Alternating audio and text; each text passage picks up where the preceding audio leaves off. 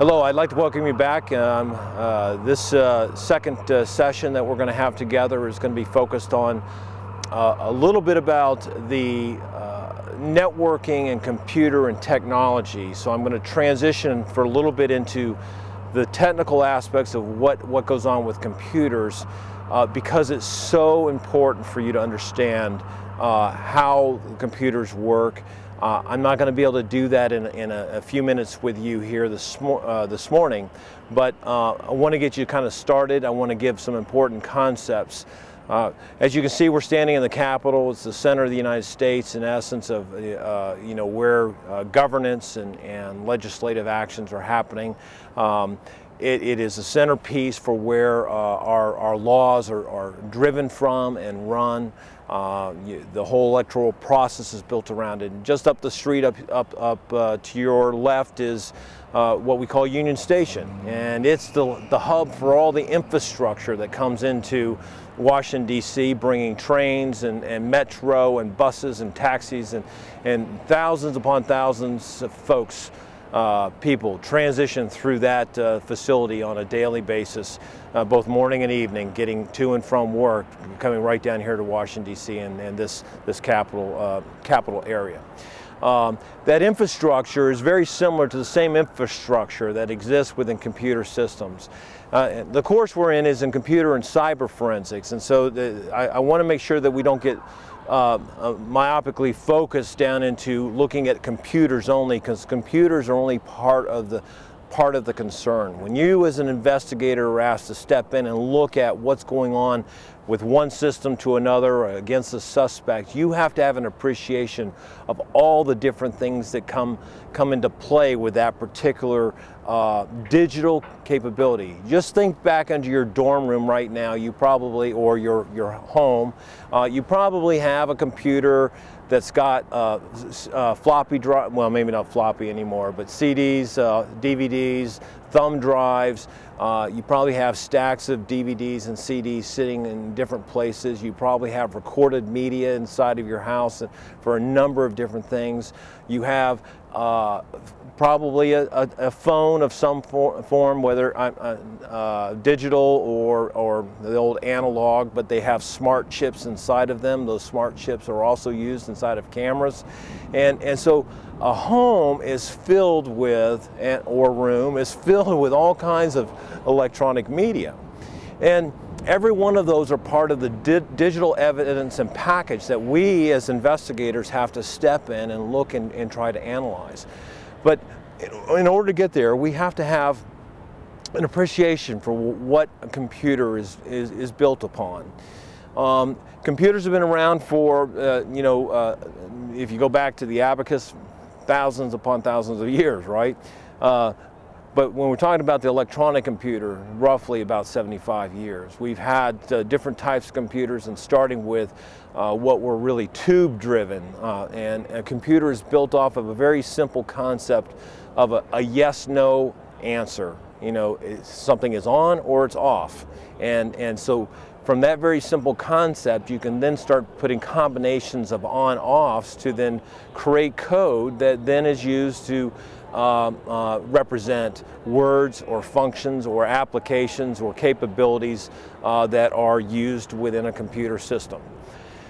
Today, when we look at our computer systems, we just see a box, and where most of us are wireless, and so you walk into Starbucks with your laptop and you make the connection. But those connections that are being made by different ports and protocols, and those ports and protocols are built off standards that were established underneath several different venues, some of them international, some of them are American, North American, and the International Standards Organization based out of here in DC as well, involved intimately in establishing these types of standards to be used with the computer systems.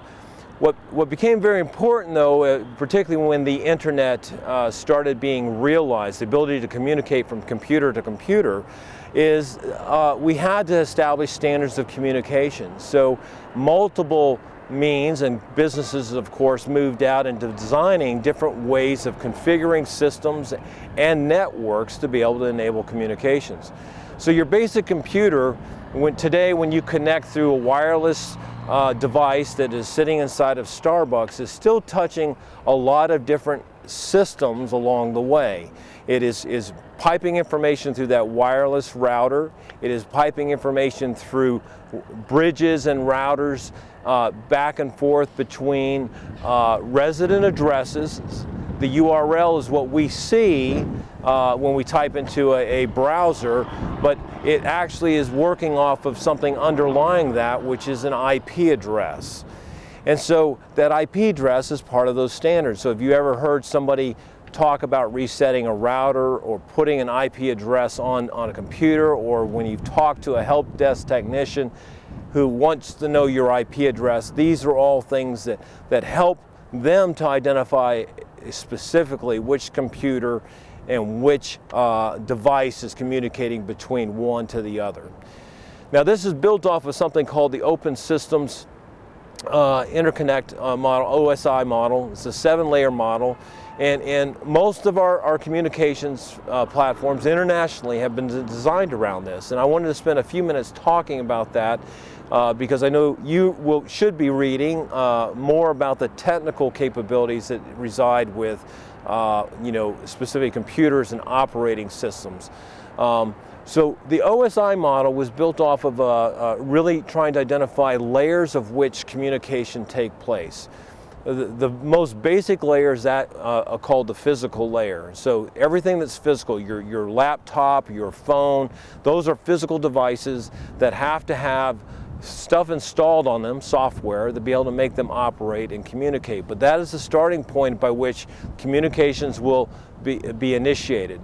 It then moves up into the network, and the network layer then allows basically in establishing the connection between the computer to the network. So that is, in every case, you're going to end up getting additional information added on to what is trying to be communicated, help to establish the path so that information transits away from your computer to desired computer or server, and then returns back along a similar path. It doesn't always come back on the same path, but it's a similar path because it's only focused at identifying and finding the address, and it looks for the path of least resistance to get there.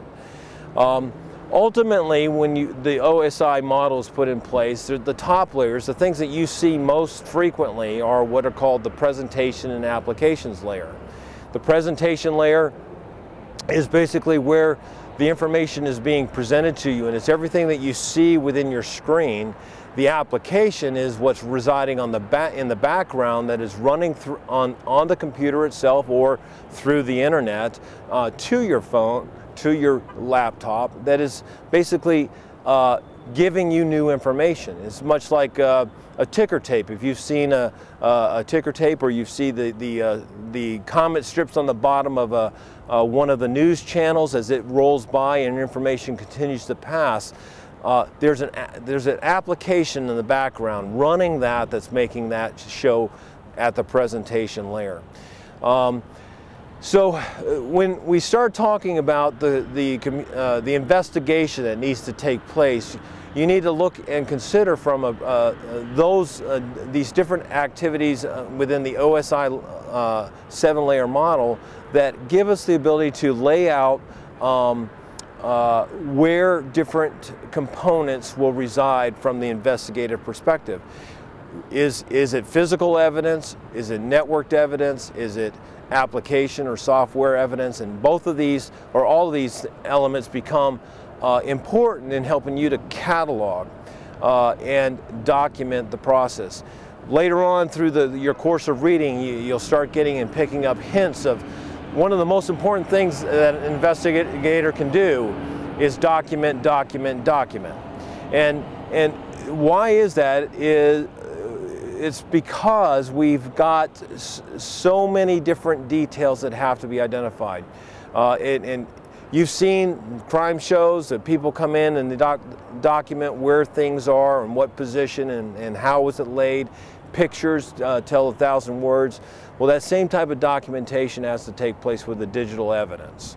The challenge is the computer is harder to define. Through your course of reading, you're going to discover that there's a challenge from the perspective of presentation to a jury or to somebody else of what's real and what's not real within the computer world. If you bring evidence forward saying that this was resident within somebody's computer, they're going to challenge the chain of custody. They're going to challenge the validity of that information, and they're going to challenge almost every step of your presentation, your investigation, unless you have the documentation and show, here's a copy of the original file, I never touched it. I now have the copy by which I have now parsed the codes out, and here is what is the evidence that's being presented based off of my research, my reviews, my applications, as I run through each and every one of the scenarios to help determine whether or not this evidence is relevant to the case and whether it is supportive to the defendant or supportive towards a prosecutor or approach. So I encourage you to spend some time understanding the technical components. I just touched on 4 of the basic areas out of the 7-layer OSI model, just with respect to time. But as you continue to pursue this digital forensics career, as we look and continue through this course, I need you to understand that the fundamental technical components are your understanding, your appreciation of those are really an important element in helping you to put together a relevant case for either the prosecution or the defense.